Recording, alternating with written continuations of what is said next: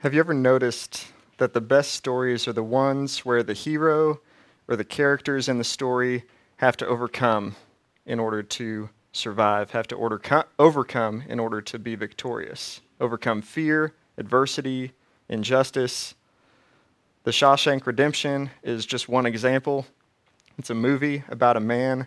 It's not a true story or based on a true story, but a man named Andy Dufresne who was wrongfully convicted of 2 murders that he, of course, did not commit, sent to a brutal prison, the Shawshank Prison, to serve 2 consecutive life sentences he didn't deserve. And the movie's been out for 22 years, and I don't feel like I'm hardly spoiling it at all when I say that he got out. I mean, look at the title. It's the Shawshank Redemption. The movie, and you learn in the first 5 minutes that he's wrongly convicted. So the movie, though, tells you to never give up hope, no matter how terrible the situation is. Instead of losing hope, Andy remained calm and focused all of his thoughts, all of his energy on this one goal, escaping from prison. And the vision of freedom that he had allowed him to endure his suffering. Good stories are like that. They have some thickening of the plot that keeps you in suspense for most of the movie before it's resolved and the problem is overcome.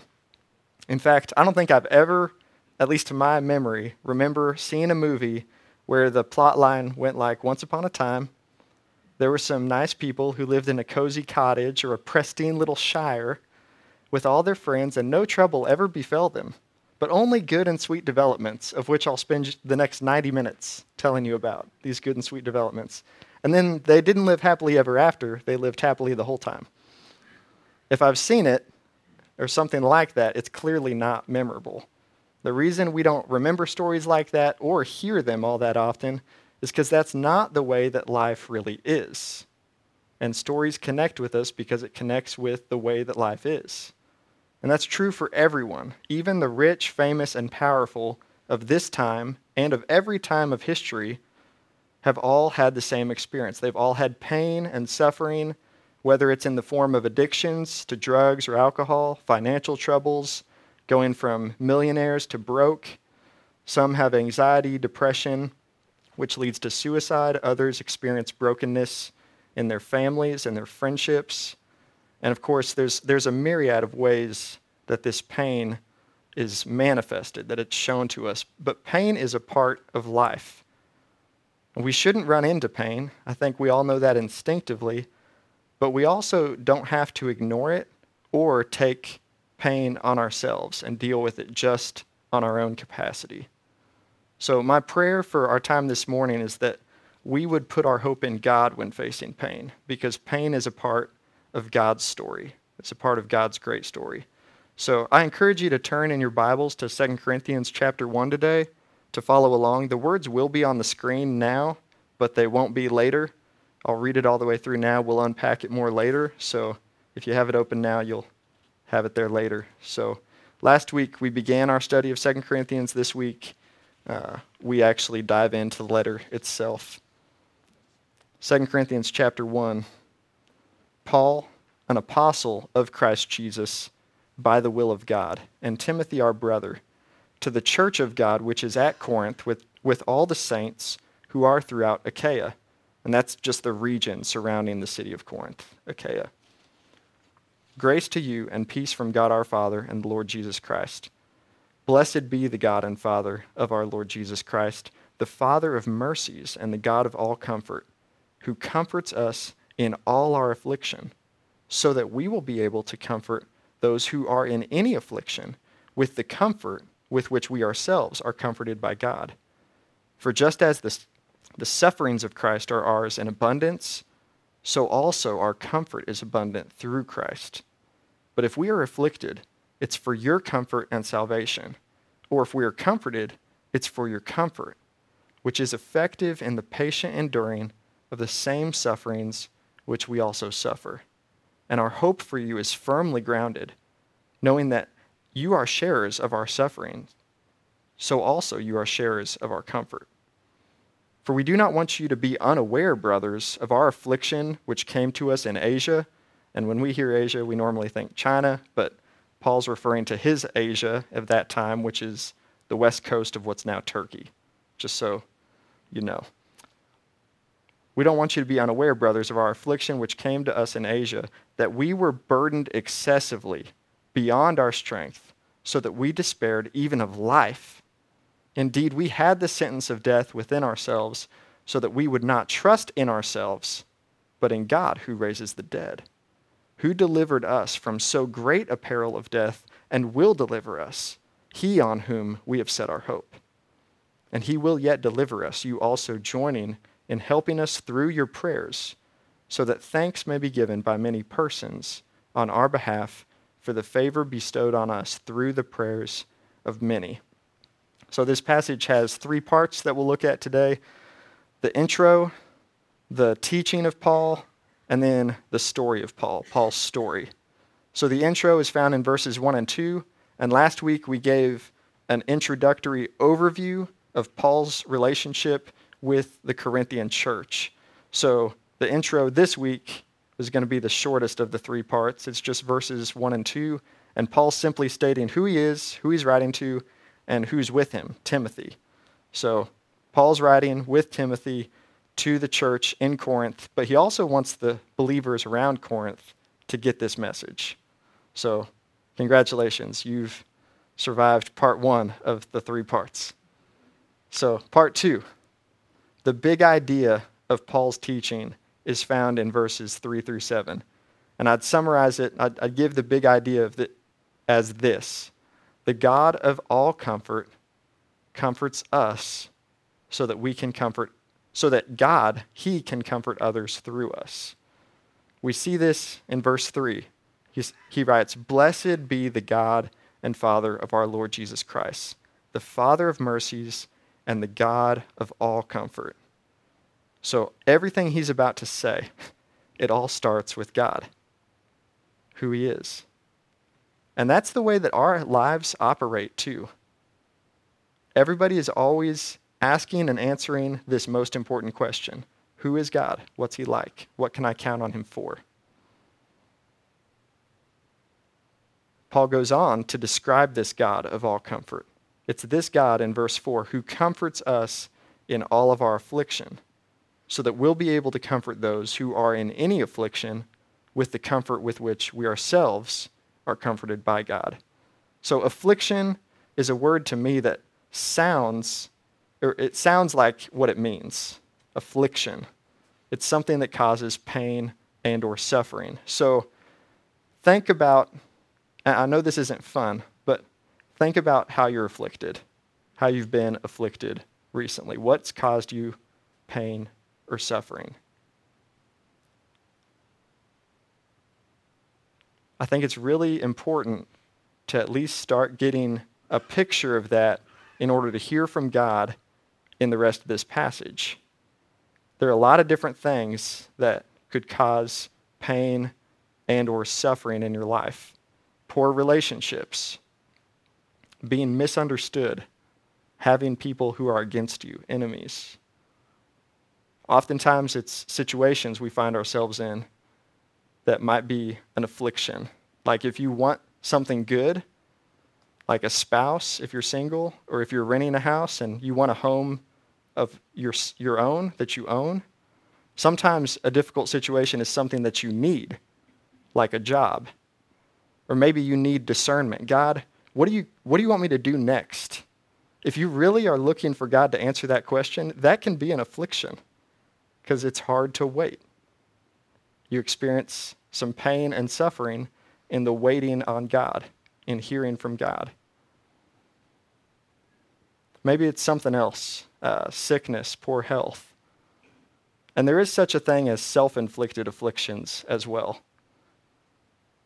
That's like a bad habit or an addiction that you can't kick. And over time, as that addiction grows, it can decay your life. Just like having food and bacteria stuck in between your teeth can decay a tooth. None of us are ever too far from being in a self-inflicted affliction. And the point is this: there are more afflictions than I can brainstorm with you today. But today, we can see that the God of, and look at these adjectives, the God of all comfort comforts us in all affliction, no matter if your pain level is a 1 or a 10, so that we can comfort those in any affliction. Those little words, those 3-letter words, all, and any, are small words, but they have profound implications. What that means is that God has all the comfort you need, no matter what your affliction is, and that no matter what you bring to the table, if you've been comforted by God, you have what it takes to comfort someone else in any affliction, even if you've never walked down the road that they're walking down. So, for example, I have a few friends who struggle with same-sex attraction, and the same friends are firmly committed to following Jesus. They struggle with it. They know that it's sin. They call it sin. They don't just, follow that desire and that attraction. They're more firmly committed to following Jesus. And I don't know that difficulty specifically, personally. I don't know it firsthand. But I do know how hard it is to follow Jesus, specifically in the path of sexual purity. So different struggles, but the same God who gives comfort. And I also know how valuable male friendship is in that struggle. And so God can and does use me to comfort those whose afflictions I don't have. The God of all comfort comforts us in all affliction so that he can comfort others in any affliction through us. Another struggle that I don't have, but other friends of mine do, is singleness. I wasn't single for a long time before I got married. But I have struggled with trusting God with my future, especially when you want something really badly and when it's a good thing that you want. And so, as I receive comfort from God in my affliction, God can and will use me to comfort those in any affliction. Do you see how profound the implications are of these little words, these 3-letter words, all, and any? And they're really there. They're really there. God inspired those words.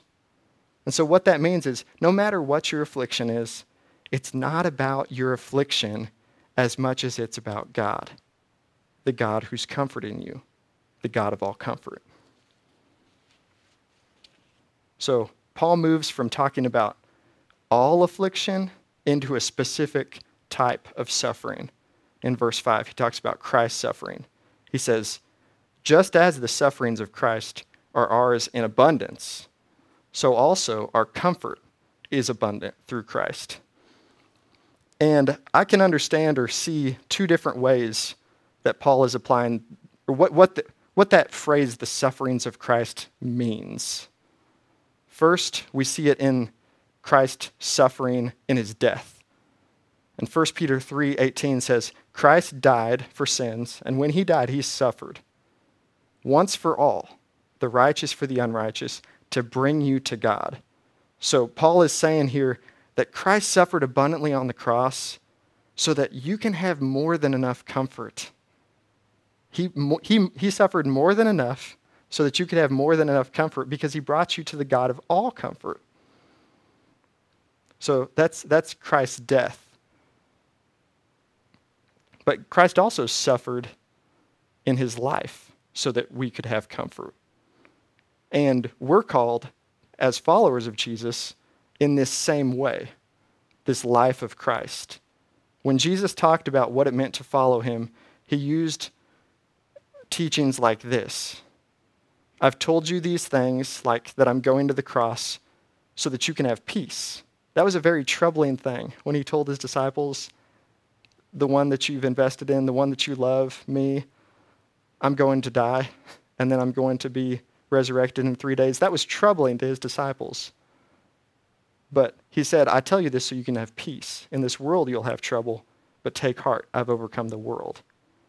So following Jesus is about having purpose in the midst of pain. It's about having peace in the midst of trouble and life in the midst of death. He also described following him in these words, unless you take up your cross, unless you take up suffering and follow me, you can't really follow me. You can't really be my disciple. So you can't have this abundant comfort, this God of all comfort, without also saying yes to the suffering. And not for suffering's sake, but for Christ's sake. So that's how his life brings the suffering of Christ and the comfort of Christ to us. This is the God of all comfort, who comforts us in all our affliction so that we can comfort others. And I just want you to know, whether you're looking at the death of Christ or the life of Christ, the key to receiving comfort from God is Jesus. God does all of his comforting in all of our afflictions, and any comforting that he does through you to another person, it better be focused on Jesus. Otherwise, it's not from the God of all comfort. Jesus is the key to God's comfort. And that comfort doesn't neglect or set aside suffering. It's comfort in the midst of suffering. Paul continues in verse 6, but if we are afflicted, it's for your comfort and salvation. Or if we're comforted, it's for your comfort, which is effective in the patient enduring of the same sufferings which we also suffer. And our hope for you is firmly grounded, knowing that as you are sharers of our sufferings, so also you are sharers of our comfort. So Paul's saying here that both affliction and comfort, it's not just for you, it's for the good of those around you. It's for the good of your neighbor. And that ties in really well with what he just said about Jesus. Because everything that Jesus did in his earthly ministry, from his times of praying alone to the Father, to his times of speaking to the masses, to his death on the cross, everything that he did was for those around him. It was to comfort us, to bring us to God. And Paul even gives us the point of comfort. Look more closely at verse 6. It says, comfort is effective in the patient enduring of the same suffering. So basically, comfort is effective to make you better at suffering. Who wants to be comfortable? That word, patient enduring, is the Greek word hupomone, which if you're from River, you've probably heard River's pastor, Terry Williams, say that's his favorite Greek word. And to me, it's a fun Greek word to say, hupomone. But it's a really hard word to live. The word literally means to remain under, which means you have something weighing down on you or crushing you from above. And instead of crying about it or looking for a way out, you know that this is where you're supposed to be. You remain under that steadfastly. You endure well. So go back to that affliction that you started thinking about earlier. Do you just want it to go away? Or are you looking to become more resilient, more steadfast, closer to the God of all comfort through that? And believe me, there's nothing wrong with wanting suffering and pain gone. This week, I had friends who were sick. I prayed for them to get better and the sickness to go away immediately. But God is offering us something more than just letting us out from under the weight. He's offering us himself. And he's offering to change us, to give us more perseverance, more endurance. And if God has recently comforted you, share that with others. If God is afflicting you, share that with others. This is for your relationship with God, but your relationship with God is also connected to the people that God's put in your life. Because when we receive comfort, especially in Jesus, God wants to use that to comfort others. And that's exactly where Paul goes next. Paul gives us this teaching, and then he's like, well, let me tell you my story of how this teaching was fleshed out in my life. Verses 8 through 11, we almost died for Christ, and we thought we were going to die. But God rescued us, and he will rescue us, and he's going to do it with you alongside of us. In verse 8, he writes, we don't want you to be unaware, brothers, of our affliction which came to us in Asia. we were burdened excessively beyond our strength, so that we despaired even of life. It sounds like a pretty high pain level on the scale of 1 to 10. Indeed, we had the sentence of death within ourselves, so that we would not trust in ourselves, but that we would trust in God who raises the dead. And so Bible scholars, commentators, they don't really know exactly what Paul's affliction was, but frankly, I don't think we need to know. Paul tells us what we need to know, that the suffering was beyond his ability to bear. But Paul saw the comfort of God in the midst of this suffering. And the comfort was so that we wouldn't trust in ourselves, but that we would trust in God. Even if we die, we know that we're going to be raised with him. That's the God who we're trusting in. And this is how God's power is made perfect in weakness. When we reach the end of ourselves, we are forced, and in a unique way, we're forced to rely on God. And it's at that point, at the end of ourselves, that we see that relying on ourselves any other time, it's silly. It's silly. We always need God. We always need to rely on him. And not just when our pain level is a 10 out of 10. So think back to your affliction.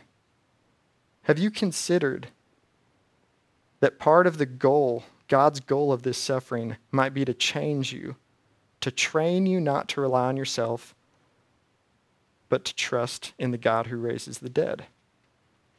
Keep thinking about your affliction as you listen to what Paul says in verse 10. God delivered us from so great a death, and he will deliver us, he on whom we've set our hope, and he will yet deliver us. So this is referencing immediately the death that Paul was facing in Asia. But those words, peril of death, those aren't actually in the Greek. They're not in the original manuscripts.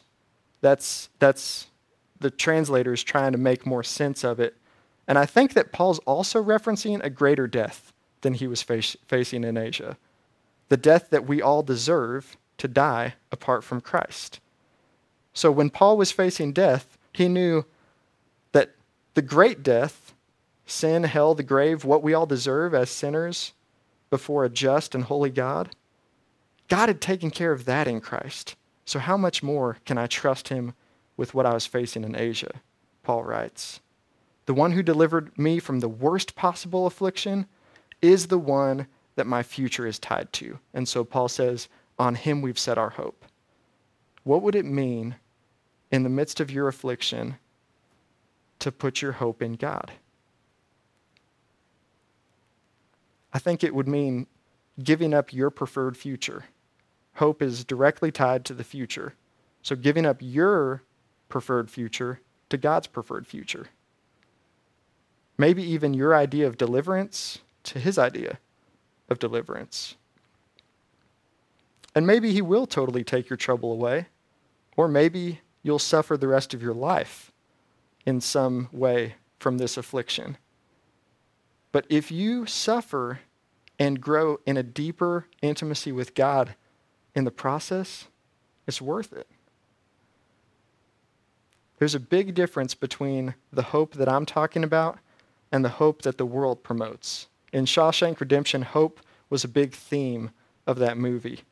But the movie tells about a man's hope in himself, his own ability to overcome injustice and adversity.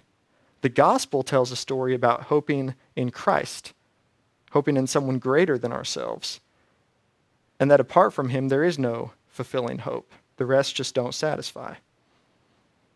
Another way that we can put our hope in God in the midst of affliction is remembering that biblical hope, putting our hope in Christ, it is a sure thing. It's not wishful thinking. And Paul does this in verse 10. He says, God delivered us in the past, he will deliver us in the future, and he will yet deliver us right now. And we can do that too. If you followed Christ, you can say, God delivered me out of slavery to sin. I was selfish, I was angry, I was indifferent towards God. I didn't care about people like I knew I should have. He delivered me from that. He forgave me of my sin. I know that he will deliver me totally. When I die or when Christ returns, I'm going to be made perfect. And in the meantime, he's still at work in me now, delivering me, changing me right now. He promised that he would come, and he did. He promised that he will come, and he will. So we can trust him right now. So focusing on what God has done and what God will do puts our present problems in their proper place. And that hope is a sure thing, but it's rarely an immediate thing. Romans 8, Paul says, hope that is seen is no hope at all. Who hopes for what he already has? But if we hope for what we don't have, we wait for it patiently. He's saying hope is always something that we are waiting for that's out in front of us. And when Paul says we wait for that hope patiently, that's our friend hupomone again showing up. We wait for it enduringly. And we can endure because we know that this is a sure thing. It's not just wishful thinking. And the third part of putting our hope in God in the midst of affliction is doing it in the context of community, spiritual relationships. That's what Paul writes in verse 11. After he says, and he will yet deliver us, he says, you also joining and helping us through your prayers, so that thanks may be given by many persons on our behalf for the favor bestowed on us through the prayers of many. So we aren't in this alone. But through prayer, God uses his ongoing deliverance of others in our lives. The comfort that he brings to me, he can bring comfort into your life, and vice versa. So God uses each other and our prayers to help us. And that's one reason you hear about small groups every single week here at Orchard. No Christian is an island. That's not God's intent for the Christian life. God is glorified and we are encouraged through relationships. So think about your affliction again. Who's in your corner? Who's walking with you through what's causing you pain and suffering? And whose corner are you in? Who are you walking with in the midst of their pain and suffering? That's really important. That's what it means to put your hope in God. And so let's conclude by backing up and looking at Paul's teaching and Paul's story. Do you see the similarity? Verses 3-7, in his teaching, he said, in our affliction, the God of all comfort comforts us so that he can comfort others through us. And then his story, we almost died, but God rescued us and will rescue us with you. Paul's story fleshed out his teaching. What do you know? Do you have a story like that can flesh out what you believe? If you're a Christian, you do. You have at least one. When he saved you from so great a death, when he saved you from the punishment that we all deserve as sinners before a perfect God. You can't be a Christian without recognition of your sin as utterly sinful. It's repulsive. And knowing that you don't deserve to be forgiven, there's nothing you can do to earn that right to be forgiven. But believing that Christ died in your place, taking your wrongs, because that was his choice. That was his expression of love for you. Totally undeserved. And he gave you a perfectly right relationship status with God that can never change. And because of that, you commit to living for him and under his leadership the rest of your life. That's your first great story. But unless it happened on your deathbed, and I have good reason to believe that's not the case for anyone here, that should not be your last story. That should not be your only story. We're not saved to stay in place. This is not eternal life insurance. This is eternal life. To know God, walking in relationship with him, being changed day by day, little by little, becoming like Christ. And so maybe you don't have stories, or as many as you know God's calling you to have, these great stories, because you've been avoiding discomfort. And I'm not saying you should be a masochist and seek out pain, but you've been valuing your own comfort above obedience to Jesus. If so, you've been missing out on experiencing God. But you don't have to stay there. Repent. Call that the wrong that it is. Living life your way, trying to avoid comfort at all costs, and rather just press into Jesus. And if Jesus calls you to do something uncomfortable, say yes and believe that it's worth it. Maybe you haven't been avoiding discomfort, but you don't have many great stories of experiencing God because you've just been trying to white knuckle your trouble and take care of it on your own. You've been relying on yourself, putting your hope in your own ability, your own ingenuity to solve the problem. And if so, you've been missing out on experiencing God too. But that's okay. None of us live this Christian life perfectly. So the key is repent, call it the wrong that it is, and turn from that and tell Jesus you believe that his way is better and that he has better power, more power, even if you feel weaker following him. Or in the words of Andy Dufresne, our friend from the Shawshank Redemption, he says in that movie, get busy living or get busy dying. Get busy living for Jesus and dying to self. Those are the greatest stories that there are. Because in those stories, we overcome afflictions in ways that we never could on our own. We overcome afflictions that overcome us on our own power. Those are the best stories. And everyone that you see every day of your life needs those types of stories. The believers and the unbelievers around you. We all need to hear the gospel, and we need to hear the gospel fleshed out in our life, in our story, in our relationship with each other. Let's pray.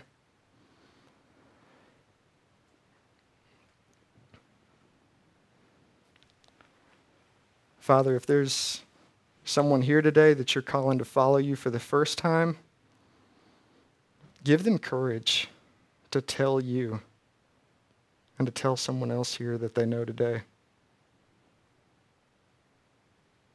God, thank you for saving so many of us from so great a death that we really do deserve. Help us to trust you in whatever is causing us pain. Jesus, you are trustworthy. You write the best stories. Holy Spirit, please speak to us as we continue talking with you silently about our afflictions.